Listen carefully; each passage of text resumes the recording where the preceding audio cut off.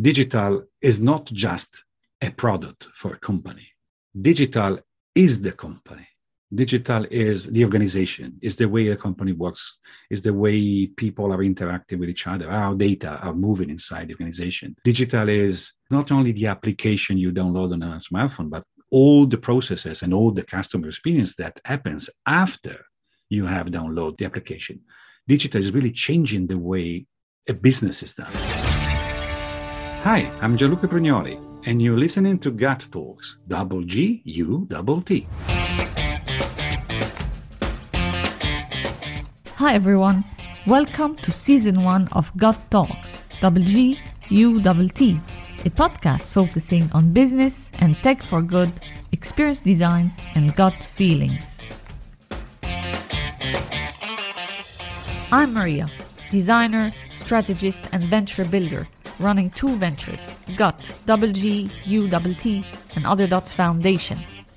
I decided to launch GUT Talks as the pandemic hit with an ambition to educate, put some karma on the board, and feature entrepreneurs, industry leaders, and investors who deserve recognition and have inspiring stories to tell. Feel free to email me if you need me, maria@gut.com, GUTT, or check the links in the show notes. Now let's get started.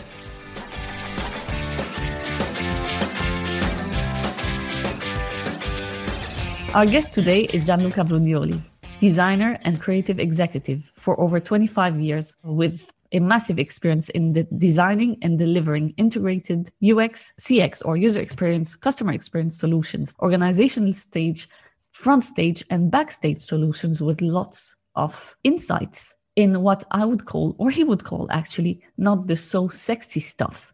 He has a PhD in design, is a musician, lecturer and speaker. And by the way, all opinions are Gianluca's opinions. Gianluca, thank you so much, by the way, for being on GUT Talks.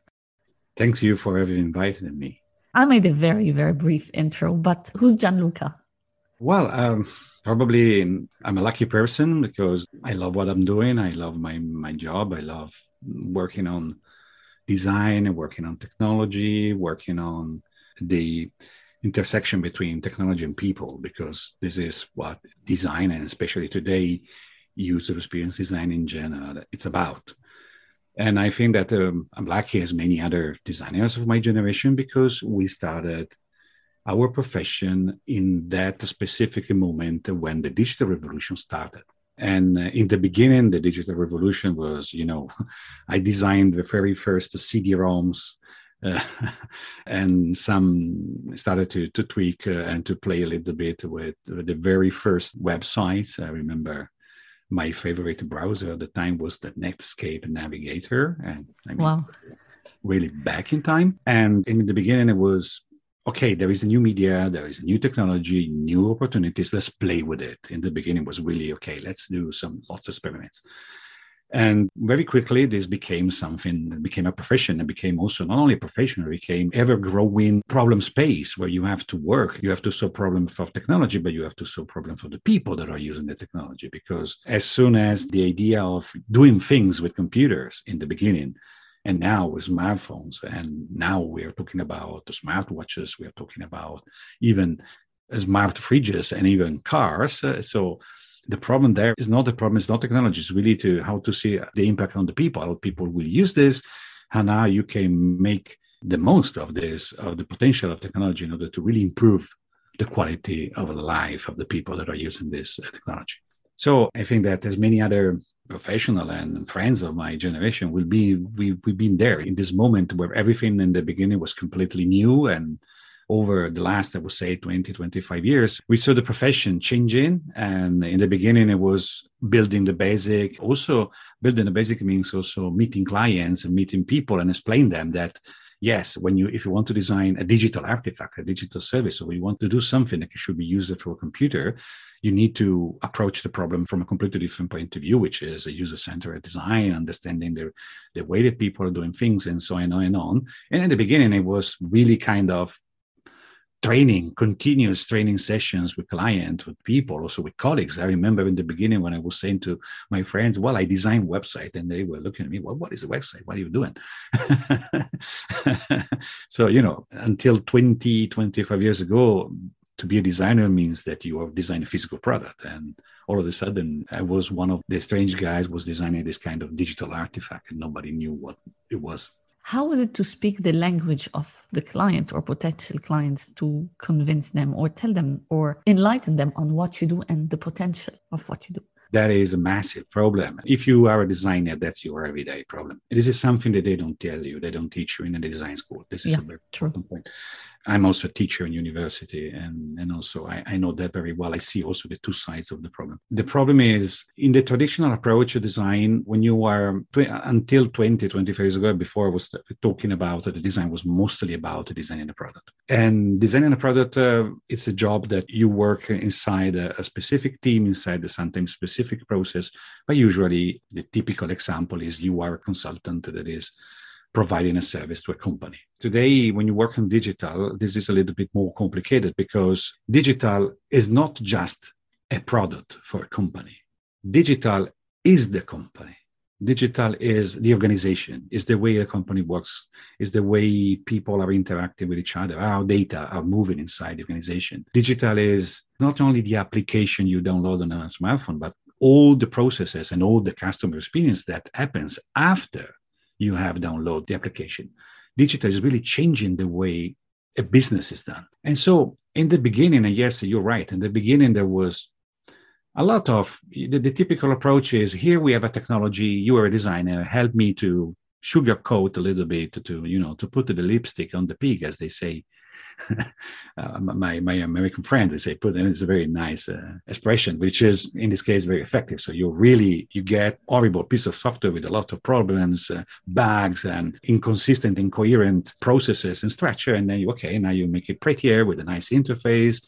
You find the right color, you find a nice face, and everything is done. But it can be very frustrating also when you say just the lipstick on making beautiful, because I think this is where we're going to get into is how to make it work, right? Exactly. This is, again, let me tell you, it's still a big problem today. Yeah. So one thing that I learned very quickly is that if you want to really deliver something innovative, a very good user experience in digital, and in general, a very good customer experience, what I've learned is that you have to go way beyond the interface and the surface. It's not just a problem of finding the right and the nice interface with the right font and the right buttons shape and the latest design trend. Is way more complicated. And this is where I learned that if you want to have an impact on the organization you're working with, as I said before, digital is part of the company. It's not just a channel, it's not just a product. It's something that has a deeper impact on the way you create your connection with your customers and the people you are working with and you're also servicing. You need to be able to start to talk about processes. You need to be able to talk about the business impact. And you also have to learn to talk about KPIs and all of these things. Of course, I don't want to be a businessman. I want to be very clear. When I talk about this kind of things, I'm not saying that a designer should become a manager. Absolutely not. A designer is a designer. I am a designer. But I have learned that if I want to make my work more effective, I want to have a better impact with a company. Let's put it in this way. It's like you were working for a different kind of user. We say that we do user-centered design. And when we do user-centered design, we need to shape, right, what we're doing, understanding who we are working for. In a different way, also your client can be a businessman, can be a team of business people, or even a team of technical people that are maybe part of your company, or they are a client, an external client. They have their own problems, they have their own challenges, and you need to understand that your work, how your work is going to impact on their challenges and the way they're doing business. So this is very important because there will be a moment into your design process, while you are designing something, where you have to present the project and you say, okay, this project is amazing, but it's beautiful. We approach the problem this way. We understood the market is done by people with this profile. We understand the people, they have this need. We understand when they're interacting with this kind of problems, and with this kind of problems, they have these challenges. Their experience is broken because of many things that you describe. And you need to be able to explain this in a language, in a way that is comprehensible to the people you're working with. And also you have to explain them how you can have a good impact also for them. And again, I repeat, it's not a matter to be a manager. I don't want to be a businessman. I'm not a businessman. I am a designer. I love to be a designer. But I learned that you need to be able to speak the language of the people you're working with, because digital is not a product. Digital is the way you do business, is a completely different way to do things. Everybody has to play the same music, going back to the original discussion about music. It's like everybody has to work in the same direction with the same approach. So if we say that we are user-centered, today it's impossible not to meet a company or a high-level stakeholder, mention a CEO or a chief marketing officer or whatever, any other high-level stakeholder in a company. Everybody, they will tell you, my company is a customer-centered company. We are obsessed to serve the customer well. Okay, you see also these sentences in their, in their statements, in their missions, in their values. But then when you meet them, you start to do your work with them, you understand that it's completely not true. So customer centricity is still a huge, huge challenge for companies and for organizations, especially in the digital world. And there is still a lot to do. So if you really want to, since everything builds the customer experience, since everything has an impact on what you can do for the customer, we need to work together. So you are not able to have an impact on the customer experience only as a designer. Probably there are industries where if you give a lot of attention to aesthetic qualities, materials, CMF, and all these kind of things, you can have a very good impact. I don't know, I'm talking about fashion, but again, even fashion, that seems like the most aesthetic, language-oriented industry. You need to understand the complexity of what is mean, also what is a collection, the business cycles. So you need to understand a lot of things, and nevertheless. So this is very true for digital. And this is where, from a point of view, if you want to be a very good digital designer, you need to understand that you have an impact not only on the final product, not only on the user experience or customer experience, you have an impact on everything.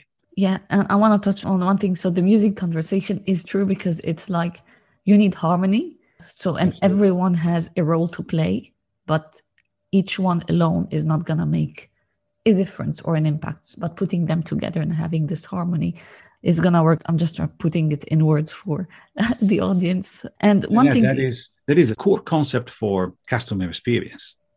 So the customer experience idea is that the customer experience is not just a moment. It's not just a one or two interactions with the customer.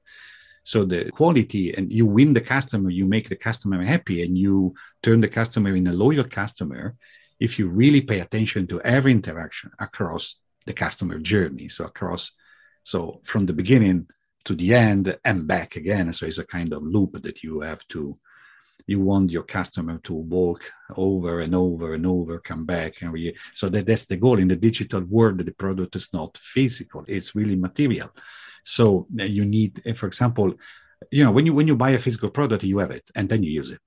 Right. So if you speak with a consumer psychology, will tell you that with physical product, you have to create an emotional attachment. And in a physical product, building an emotional attachment is pretty easy, especially the emotional attachment is built in the very early stages of the interaction with the customer. So really sometimes in the store, right? And in digital, it's different because, yes, you can create actually an emotional attachment, even to digital services, completely immaterial. They are just an icon on your phone. But this emotional attachment needs to be managed across the full life cycle of the product. It's not just in the very early moment. Yes, it's easy to convince people. Easy is not that easy, but it's easy to convince people to download an application on the phone. But the hardest part of the job is to convince them to come back and use it again and again. Is adoption, and is to make people happy. And okay, now I want to use it again over and over and over. There are plenty of statistics about that they explain that, say, 90% of the application, downloaded application, 90% of them, they die after the first week. So basically, users stop using them and they simply are lost somewhere in your phone. Sometimes they go in the last screen. I know, tell me the truth. It's true. Pick up your screen, pick up your smartphone and tell me the icons that you have it's like a dump. Yesterday I deleted some. I'm like, why do I even have this? Exactly. Then finally you take it, since you need to make space. Okay, now let's delete it. Yeah. And that's a bigger challenge. You need to convince people to come back over and over and over. And this is absolutely. You need to understand that every interaction matters, every interaction. And this is very important because the typical approach when you talk about customer centricity, when you work on customer journey, it's very common that companies, they put a lot of attention. It is also very easy to see when you do really the customer journey analysis. You see the investment and the people and the energy. There is a lot of attention in winning the customer, of course.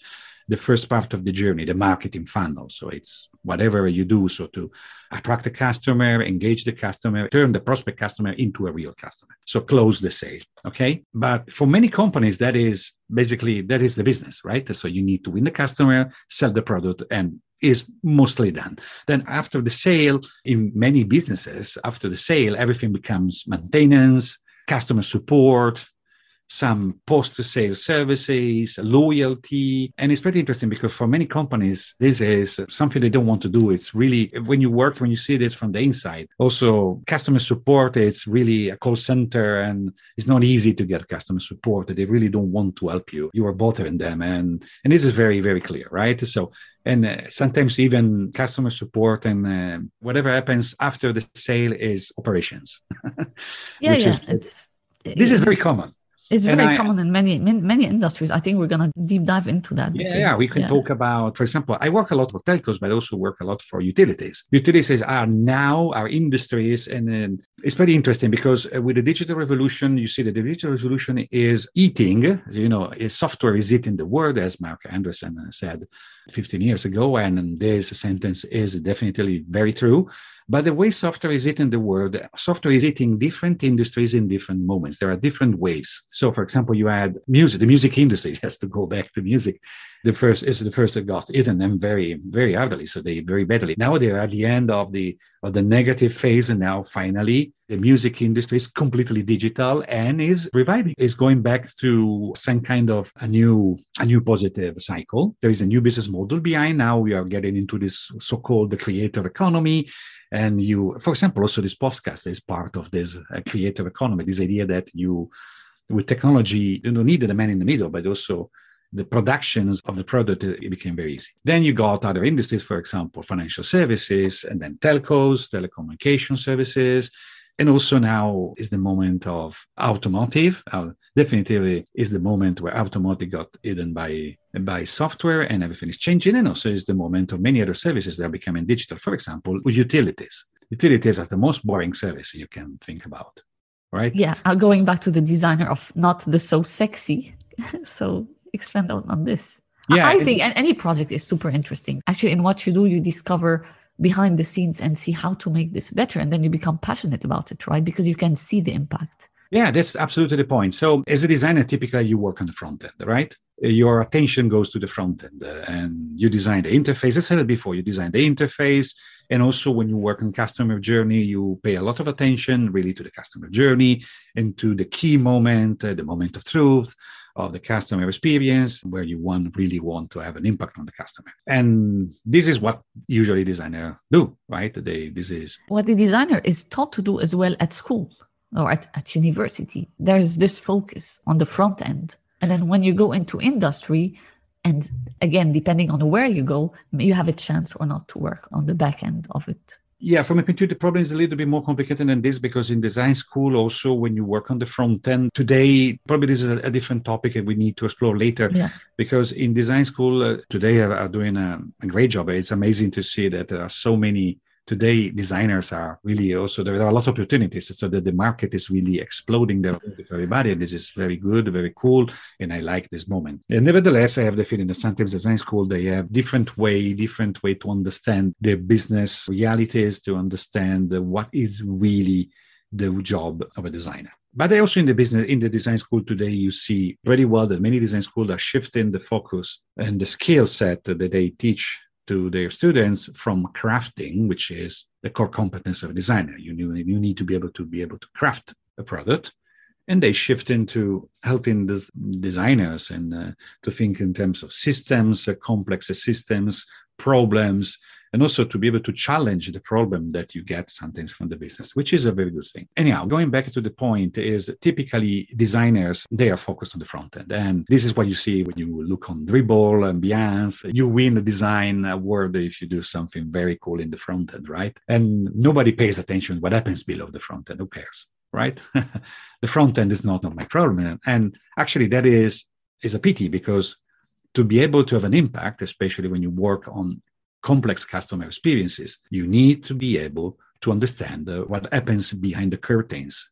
And this is where, for example, when I did a lot of digital transformation projects in my life for many also very large organizations in many contexts, I mean, from banking to insurances to utilities, telcos, even in sectors that are completely very far from the business to consumer domain.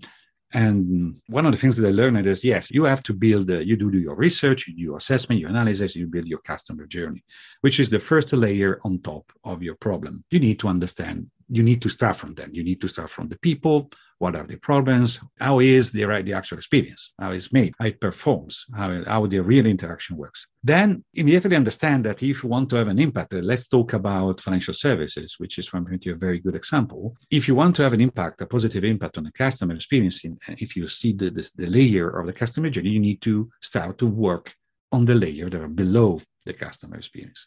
You need to start to work on the middle office and sometimes on the back office of the back end, because you'll quickly learn that many problems that surface in the front end, namely, the time that takes to get the right information, or you don't get the right information at all, or the time you get it to get something done, to get a process completed, or the communication process that all of a sudden you ask for one thing, you receive 3 different messages in 3 different touch points. That's very common, right? It's very typical, actually. Yeah. Exactly.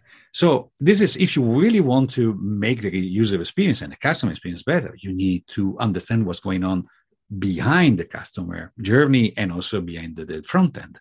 And this is where, honestly, I spent also a lot of time, my professional time, in understanding and rebuilding and studying and rebuilding completely processes and also organization structures. And sometimes you start to work on the hardware and the software architecture, which is a very hard thing, especially for a designer. Of course, there are people. In this case, I'm invading someone else's business and someone else's competencies. I don't have that skills, but I can sit down with software architect, a system architect, or with a business manager, and I can talk about, now we have this process. And with our work, using our own tool, user center of the tool, we're able to see that this process is completely fragmented. There are too many steps in between where you lose quality of information, where you waste the time, where everything can be faster, smoother, and can be also designed and reshaped in a way where everybody can do their job better in the interest of the customer. So in order to have a positive impact for the customer. So this activity typically is done with a tool that is called Service Blueprint. The Service Blueprint is a very powerful tool because it's like you start with a customer journey. It's the same structure. It's a customer journey. You have the vertical columns are the phases, and horizontal you have the journey of the customer and all the interaction with the customer. Yeah. Then you start to add new layers. So you start, okay, what happens under the front end? I start to work on what happens, what are the processes in the middle? And then you see also the processes in the back end. And for example, when you do this kind of analysis, is you quickly learn that an interaction of the customer in the front end, this interaction goes down and basically goes through the internal layers of the organization. And you quickly learn that one interaction, for example, one request, one form creates a branch of many sub processes. You have a lot of people they need to do something in order to make possible to close that process in order to make things happen. As soon as you start to do this analysis, you understand where all the complexity and you find all the bottlenecks, the fragmentation, where processes are completely broken, information that are not moving from a process to another. And even if the company, sometimes they have internal enterprise platforms, you learn that sometimes information at a certain point that they start to move from office to another with an email or with a file attached in the email, because we also found that.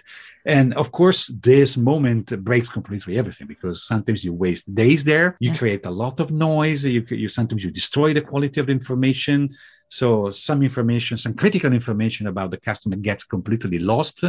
And so you, for example, you called your service provider, namely your telecom company, your bank, or your gas and electric power company. You called because you have the problem. And actually, the information about your problem, they must be broken, and they go to different offices, and they go to, sometimes even to different partners. So they go outside of the company.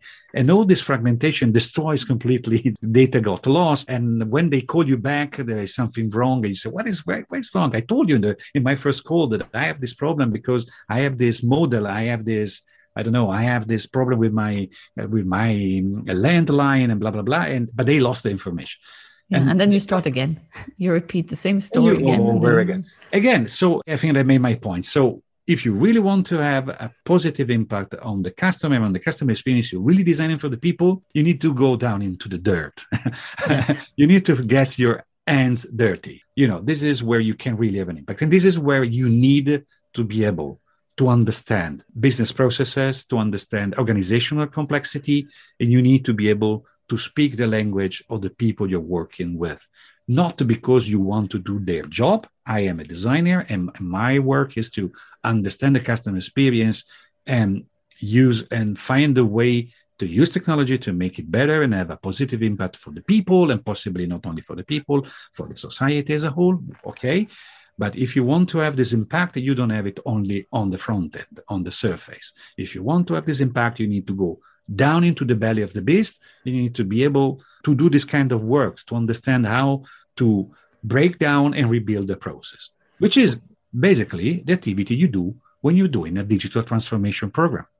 Because digital transformation program, in my life, I saw many digital transformation program approach from the top down in the wrong way. You start from the front end, you do your nice paint job on the front end, right? You design again your nice interface, but below the processes are still broken. In digital transformation doesn't mean that you are digitalizing the interaction with the customer. Yes, you're doing that. That's absolutely an essential step. But digital transformation is that you are changing completely the process and the way you do business and the way you work internally to be able to deliver, to manage that digital interaction with a customer. That's very important. And many digital transformation programs, they started from the front end. And then, yes, sometimes you also be able to get a little bit in the middle office and change something here and there. Typically, the typical solution is, okay, let's call Salesforce or Dynamics or any other platform like that, and we solve every internal problems. But the real digital transformation, where we've been able to have a very good impact, we started from the other way around. We started from it was bottom up. We started from the internal systems. We started rebuilding the back end, making data, as for example, cleaning how data are moving and are connected. For example, the typical problem, every good customer experience to have the single customer view, which is a very simple concept. Every company should have one view on the customer, and every data should go in that single view. And what you learn when you work with a company is that every single division, every single silo inside the organization, they have their own data, and their data, they are not shared with each other. And everybody sees a piece. And this is a big problem. And you quickly learn that now we talked about technology, we talked about the processes, we talked about organization, but at the bottom of everything, you learn that the big problem is culture. Yeah, we're gonna get for sure. And this is again where, from my point of view, you need to learn to have an impact, because that is a systemic. You need to, because with digital, you want to have a systemic impact. That's very important. You don't want to have an impact only on the surface. You need to have, and you want to have a systemic impact. You want to change the system as a whole. And you need to have system thinking, and you need to be able to understand the connection between the different parts, because it's really where you understand how you can make things better, more efficient. And also, sometimes you can really make better You can help people working better inside the organization, because this is another part of the story. Because sometimes in my life, I also have the opportunity to interview people working in a specific office. They were so frustrated by the fact that also they didn't have themselves the right information or the right tools to do their job. Ad break. No, not an ad. But as you may have noticed, this show has no sponsors, but you can still support Gut Talks by leaving 5 stars or a comment on your podcast player, and like, share, and follow the social media channels of Gut, WGUT. All links are in the show notes. Now let's get going. I think this is quite common because I've been through this, and not as much as you, obviously, but I have. And I get you when you said it's some things, I'm not going to say easy, but this is the main reason why I started this podcast. Actually, I wanted to start a podcast before, but there was this key moment that made me so frustrated. And it's exactly about this organizational change where it's so easy, but the system was so broken. It was with a car rental company, basically. I'm not going to go into that now, but this is why I was like, okay, we need to talk about those things, because on top of culture, I think there is something very important. I don't know if I would call it as desire or will to make this change or transition from what one has right now and evolve into something better, because everyone will be, let's put it that way, happier, more comfortable, rather than dealing with things that can be automated sometimes, not always, but sometimes. And I think there is something, I think you want to touch on this, the legal aspect of things too. Yeah, of course. Just to talk about the most boring things that happen to a designer that wants to really have a systemic impact on the very complex digital process is to have meetings with the compliance team of the company. Yes, that's really, really hard, because we are really completely on the other side of the world. The designers and lawyers, they don't go well together. But this is, again, another part of the story. This is another meeting you need to have, and you need to be able to be there. This is a very important message also for my designer friends. I know that many designers, they hate talking about the business. They hate to talk about processes because it's hard. It's definitely not easy. You need to learn to talk a different language. You need to be able to translate your design actions in business impact. And you need to be able to do it in a way where you want, actually, your ultimate goal is to have a positive impact on the customer, to have a positive impact on the people. Be careful also here when I talk customer, the word customer and the word user, just to avoid any misinterpretation and any semantic discussion. For me, we are talking about a human being. People. And people means that sometimes the user of service is the patient. If you think about healthcare, you are talking about the patient. If you're talking about a social service, or for example, you're talking about the government, the customer or the user is the citizen. So it's very important that we start with this. This is our North Star. So, right? So we want to have a positive impact with the people. But again, if you want to be able to have this positive impact, you need to go into the point where we are able to have also discussions about how compliance can have an impact on your activity. And then, for example, again, talking about e-government but also banking services, these are highly regulated services, right? It's not that you can do whatever you like and you do it. You don't have all this freedom. Actually, it's very hard that you need to go to processes, because there are actually formal processes. They ask you, sometimes people, when you do an interview with a customer, everybody complains about the fact you have to sign 20 different pieces of paper. And I say, oh my God, I have to give all these signs. And you're right, it's boring. And sometimes you really don't understand. It's like a mechanic, because everything happens. Nobody really reads all this. This is a bureaucratic point of view also of the problem. So you get 20 pages fine print, and with the idea, these pages, they've been done to protect you. But the problem is nobody reads it.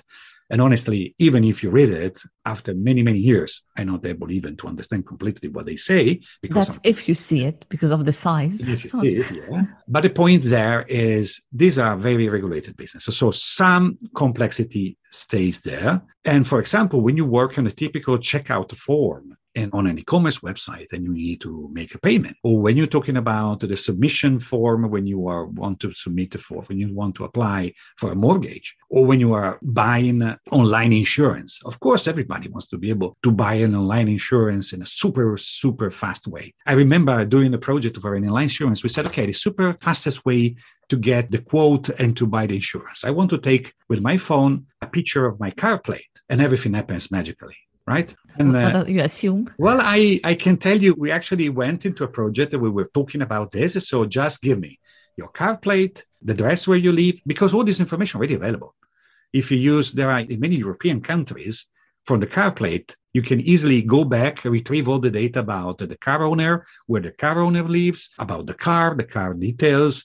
And also you have some databases, because insurances, there are databases about the incident scoring of the drivers. So ideally, we could be able to collect all the data. So you take a picture of the car plate and you don't have to go to 20 pages inserting your details. Unfortunately, this cannot be done because for obvious reason, right? And you need to take the customer through the processes and ask lots of questions. And I've been in that meeting where you fight on every single question, you fight on every single form filled with a lawyer. And this is inevitable. You need to be able to do that. If you don't want to do that, you're not going to have an impact on that business and on that experience. Think about I remember the full digital onboarding of N26, which is a payment, is a bank, is a full digital bank, is a German fintech. And when they launched, they were the first one. Actually, this was something that everybody was talking about in the industry. They didn't invent it, actually, but they were the first. They wanted, okay, let's do it. They did the full digital onboarding. So you can download the application and apply to open your bank account and get your credit card completely with the phone. You don't have to go to any office. You don't have to sign any physical piece of paper. You just have to take a picture of yourself, a picture of your documents, fill some forms because you have to do it. And in my experience, after 45 minutes, my bank account was open and working. But to get there is a lot of complexity. It's like you move in the complexity from the front end and you bring it back in the middle office and in the back office, because you need to have a lot of internal processes. You need to have a lot of technology. You need to have a lot. For example, you take a picture of the document, you need to have OCR. You need to be able to do scanning and capture correctly. I've been there with many banks where, it's not very easy to do that. Honestly, it seems easy to say, but everybody thinks, yes, today we have the technology. Yes, today we have the technology, but the real case is the document is not clearly visible. Sometimes the document is deteriorated. Sometimes the document has a different shape in different countries. They have different layout, which means that the company in the background, they are mapping all this document format. They're building a database in order to support. So the document recognition system goes through various steps before being able to extract the data. It's a very lengthy process. It's a complicated process. You need to invest a lot to be able to do that. So this is a very good example. So it's a very simple experience for the customer. Sometimes even, wow, they say, oh, that's very easy. That's very cool. And behind there is a lot of complexity in terms of technology, processes, and so on. So I remember when the N26 was launched, every bank said, every executive manager in every bank said, we need to do the same. And then we've been in this meeting where you have the business that, okay, we want to do the same. We want the digital onboarding, make it easy, make it super easy, because for them, the goal was, I need to be able to acquire as much as possible customers on the digital channel. But on the other side of the table, you have the lawyer that they start to push back. No, this is not possible. We need to respect the views. We need to go through many complications in terms of, you need to again, to collect lots of data. You need to follow procedures. You need also to make sure that the customer is actually accepting and opting in a lot of features about data treatment and all these problems. Believe me, they become also user experience problems, because when you design that process, there are a lot of checkboxes, there are a lot of form fields that are there because you want to intercept the intention of the user. Basically, some things with some checkboxes or radio buttons, or when you fill in specific form fields, you are actually accepting some rules. And in this way, we can we can spare your time to go through receiving 20 paper pages, and you have to sign them back and send back, maybe go into an agency. So again, from my point of view, in this process, if you work only in the front end, you are just a passive actor of you don't have any real impact on the customer experience. And more importantly, you're just a passive designer. So you're just putting the lipstick on the pig. If you really want to have an impact on the service, on the customer experience, you want, as a designer, and you want to bring the voice of the user in that process, you need to be able to be in that meetings. Yeah, I get you. And going back to the banking experience with digital banks, sometimes, and I spotted kind of a mistake, and I told them it was written residence in Europe. And so I did the whole process, fine. And then last pass was showing your passport or your residency, whatever. No, you're not Italian. I'm like, yeah, but you wrote residents. You didn't write citizens. Big difference, right? That's a typical compliance problem. So the exactly questions were wrong. Believe me, you have no idea how many times we find that. You do the research, you analyze the process, and then this is the typical problem. You can only understand this problem if you look at the problem from the outside. You need to go interview the people, see the way they're doing the process, and you understand that in a part of the process, you're talking about residence. And then all of a sudden, in another page of the form, you are talking about the citizenship. And you never told me that the two things they were the same. Because, and sometimes, sometimes you learn that when you really dig into the problem, you learn that somewhere in the CRM system of the company, the two forms failed, they are one. Because when the database was created like 20 years ago, which is amazing, this story, right? You came across that 20 years ago, nobody was thinking about having this kind of edge use case where residency and citizenship can be different, right? And this is where you break the process. And how can you manage that?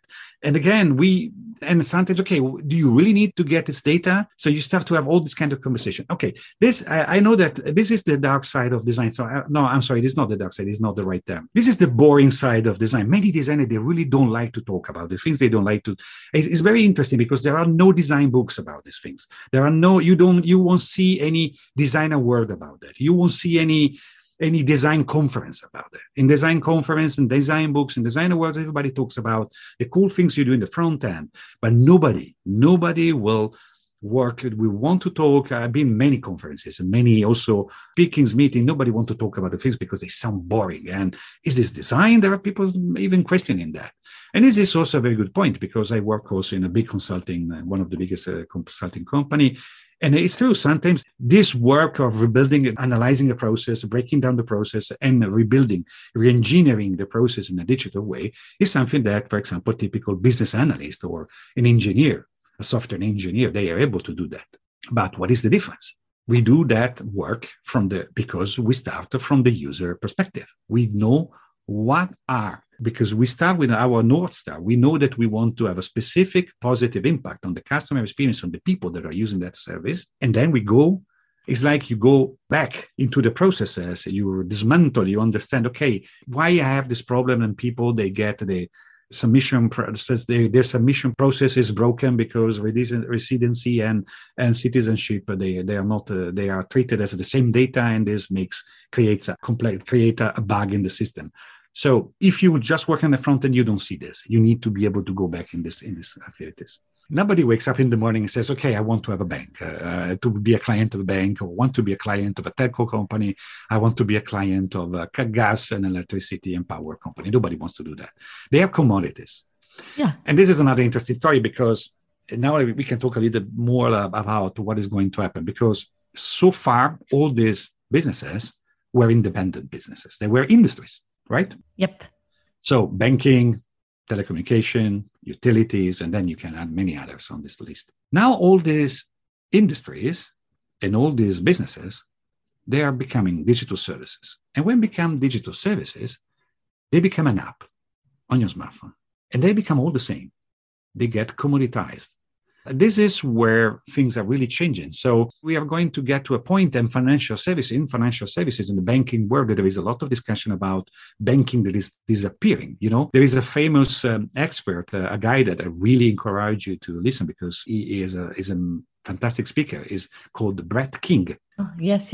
I follow him on Twitter. Yeah, Brett King is amazing. And he delivers this amazing speech about the future of financial services and banking. And he says, in the beginning, banking was a place. It was a place.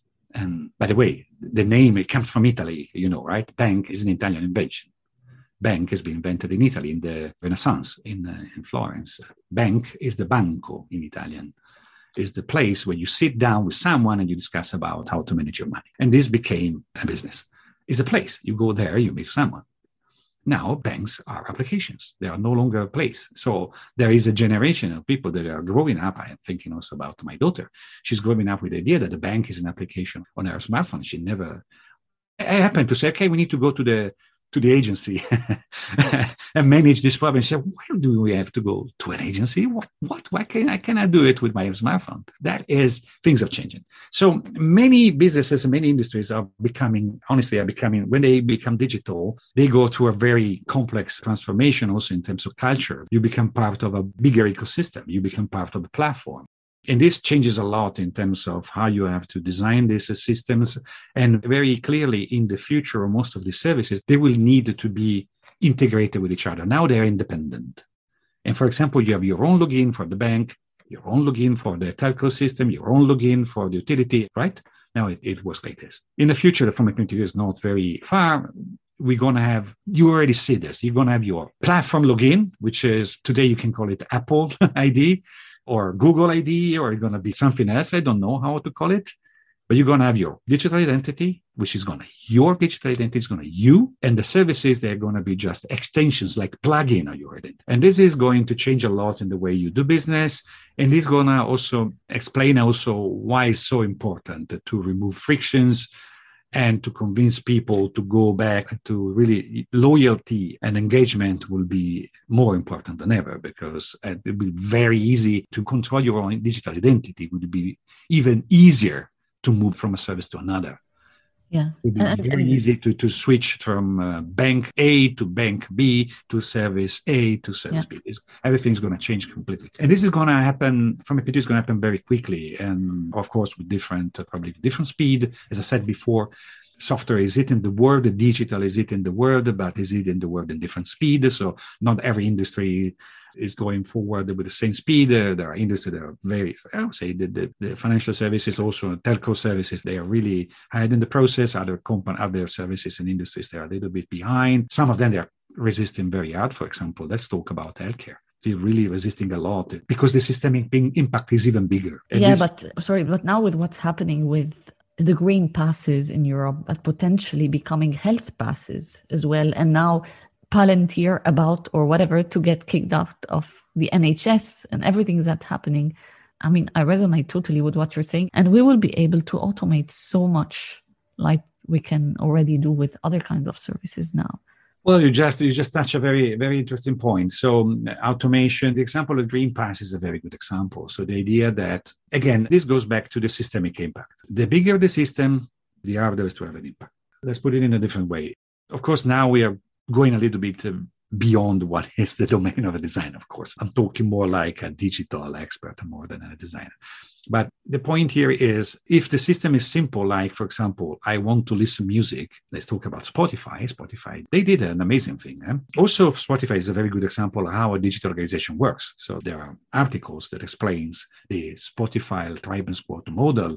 And there are lots of discussion about how you can work together in a digital company and you can break down the silos. And basically, you no longer have functional silos, but you have groups that are working on components of the platform. So basically, you break down the platform in components, you no longer have functional. So the functions are distributed because you need to have designers, developers, marketing people, business people in every team, but the team, they work on different parts of the platform and they need to work in a kind of orchestrated, organized way. And I've been able to witness, not very closely, honestly, the transformation of a very large bank in Europe that adopted the tribe and squad model from the Spotify tribe squad model. And it was really hard. And it's really where you see the culture that is changing everything.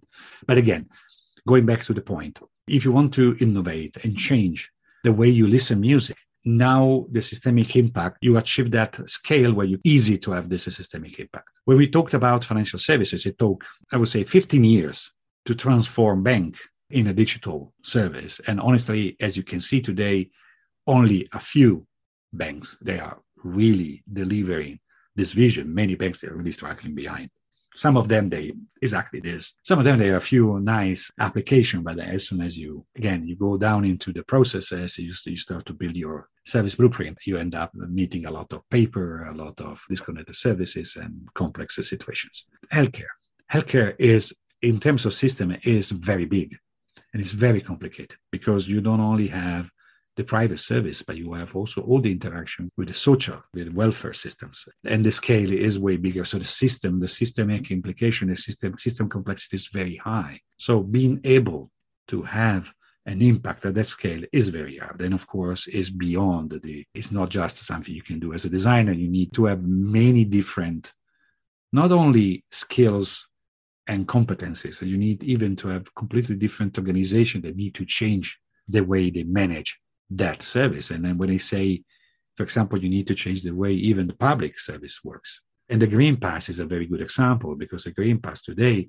is a problem of putting together data and aligning processes and between different public services of different countries. And it's very hard. It's not something you do very easily. You go through, and again, you go through a lot of policy discussion, you go through a lot of privacy discussions, you go a lot of complications. And so this is the systemic challenge of digital, and very likely is a challenge we need to win because it's inevitable. Yeah, for sure. And one thing, I just want to go back to the fact that you're a designer, and you said it many times, and you want to do design, but you need to do other things, obviously.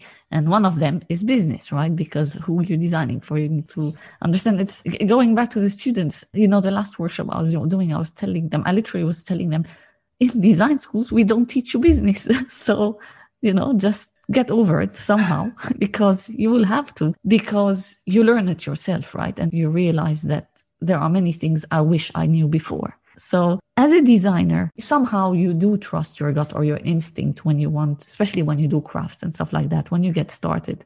So do you trust your gut? Do you trust your gut? Well, as a designer, you often are in the position where you have to follow your gut. But from my point of view, they are all educated guess. So yes, there is a moment where you, okay, we need to jump. There's a moment where you need to leapfrog over the problems. This is a typical phase, for example, when you do the research, and after the research, you do the synthesis, and okay, now with the synthesis, we can start to ideate, we can start to design. And when you start to design, you choose a direction or another, you choose a solution or another. There are lots of moments where you are, and at the end, you follow, let's say, your guts. But it's not a wild guess. It's really an educated guess. There is a lot of thinking behind. And sometimes, even if it's decision you take sometimes in a few minutes or in a short time, sometimes behind there is a great deal of thinking. And also, sometimes you did a lot of mistakes before. This helps you a lot to understand what you can avoid and what you can do better. But in general, it's mostly an educated guess. Yes, you follow your guts, and this is, from my point of view, normal for a designer.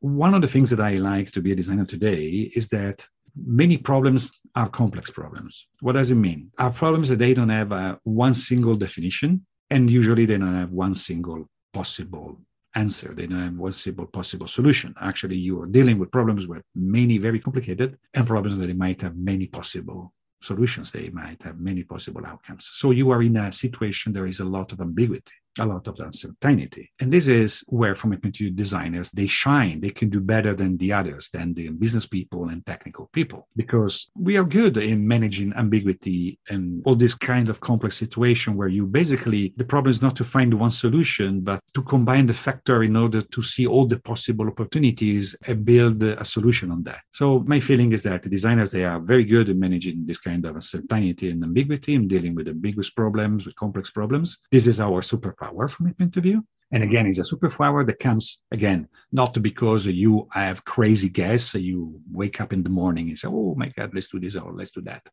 Actually, because you think about it, because you see the problem, for example, from the user perspective, from a point of view, that's a very strong point of view. And it's still a point of view that is not common sense. Everybody would tell you, yes, we do, you're user-centric, you're customer-centric, you're patient-centric, we are citizen-centric. Yes, everybody will say that. But this has to be translated not only in a nice interface, but it needs to be translated in new systems and new processes, the way you work, the way you manage data, the way you really manage completely the interaction with the customer. And it's not easy at all.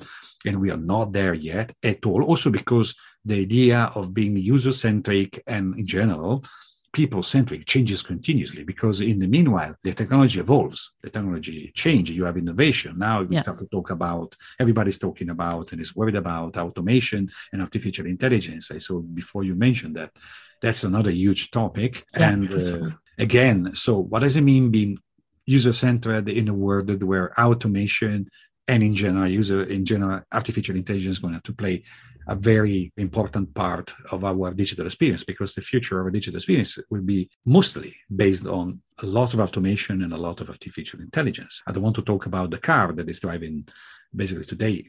Today you buy a car, and every car you buy today, almost every car, and also in the coming 3-4 years, cars, they will have cameras on board that will be able to sense, to have a understanding of what's going on around them. They will keep the center of the road. They will keep you the distance between the car in front of you.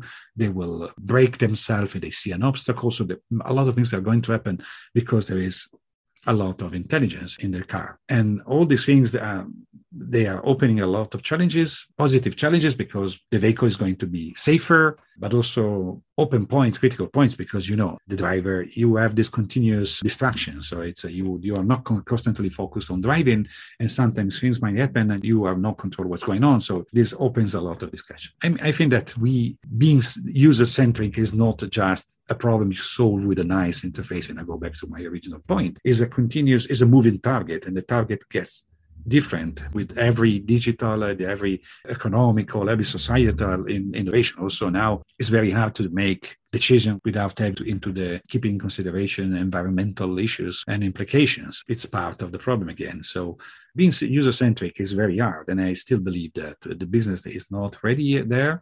And I think that today, the only function that the people that can really bring user-centricity and keep user-centricity and work on user-centricity are still designers. So we are the only one that are still completely inside of this point.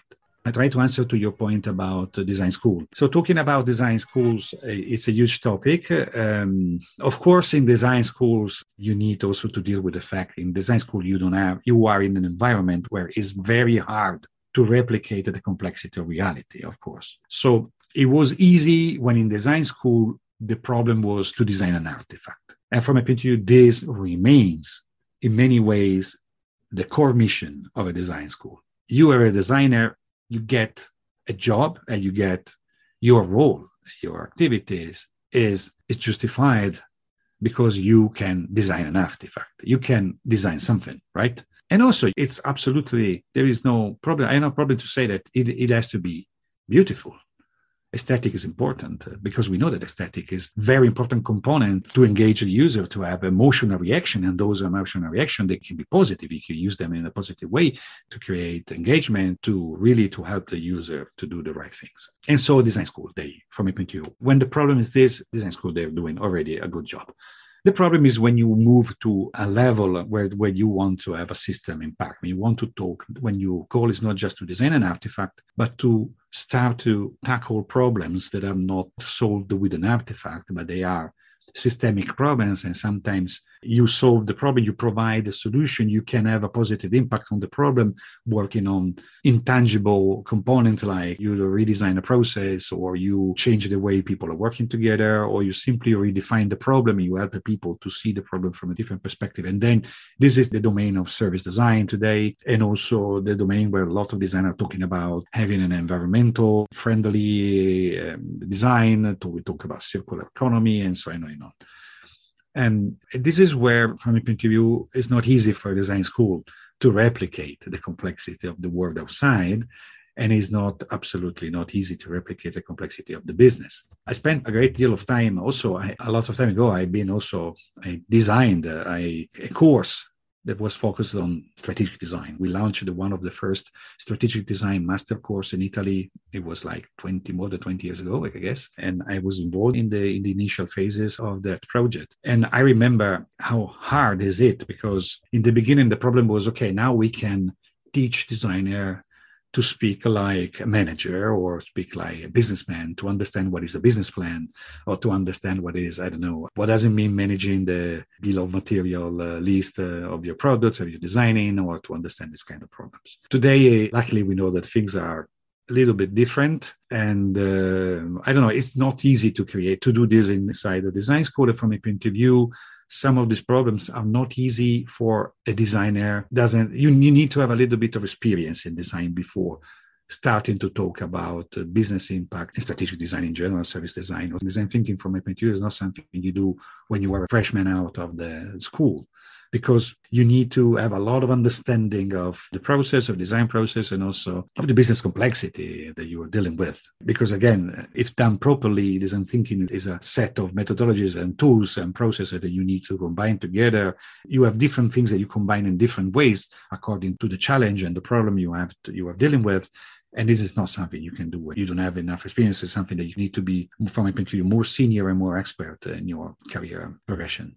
Yeah, I get that. I also recorded a podcast with Adam Lawrence from the Workplay Experience, and we touched on design thinking. And I agree, saying that it's very difficult to redesign a program for a design school. And now it's I think the whole way we get educated will change. I think it's a bigger topic than just what you learn in design school, because some designers just want to design the front end and just focus on that.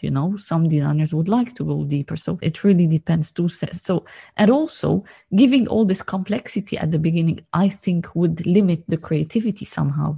So maybe keeping this free space can be a good idea too, without putting so many constraints of the business world at the beginning. Otherwise, we might get into the loop of redesigning the same stuff again and again, even though times change. I don't know. I mean, it's another topic, as you said, but thank you so much for this, by the way. We spoke about so many things. I think we could talk for one more week and pick up your brain on everything. I don't know if there's anything you would like to say, add, or where can someone find you? I know you're on Twitter. Well, it's very easy to find me on Twitter, on LinkedIn. My digital account is Low Resolution, that I created a lot of time ago when I was more talking about music than design, and then it became, it remained there. And again, my opinion, so I have two messages, one for designers and one for business people. So design can have a very strong impact and improving business performances, can have a very strong business impact, and can have a very strong customer and user impact. You can really change the life of people. You can make it better. And I have the feeling that design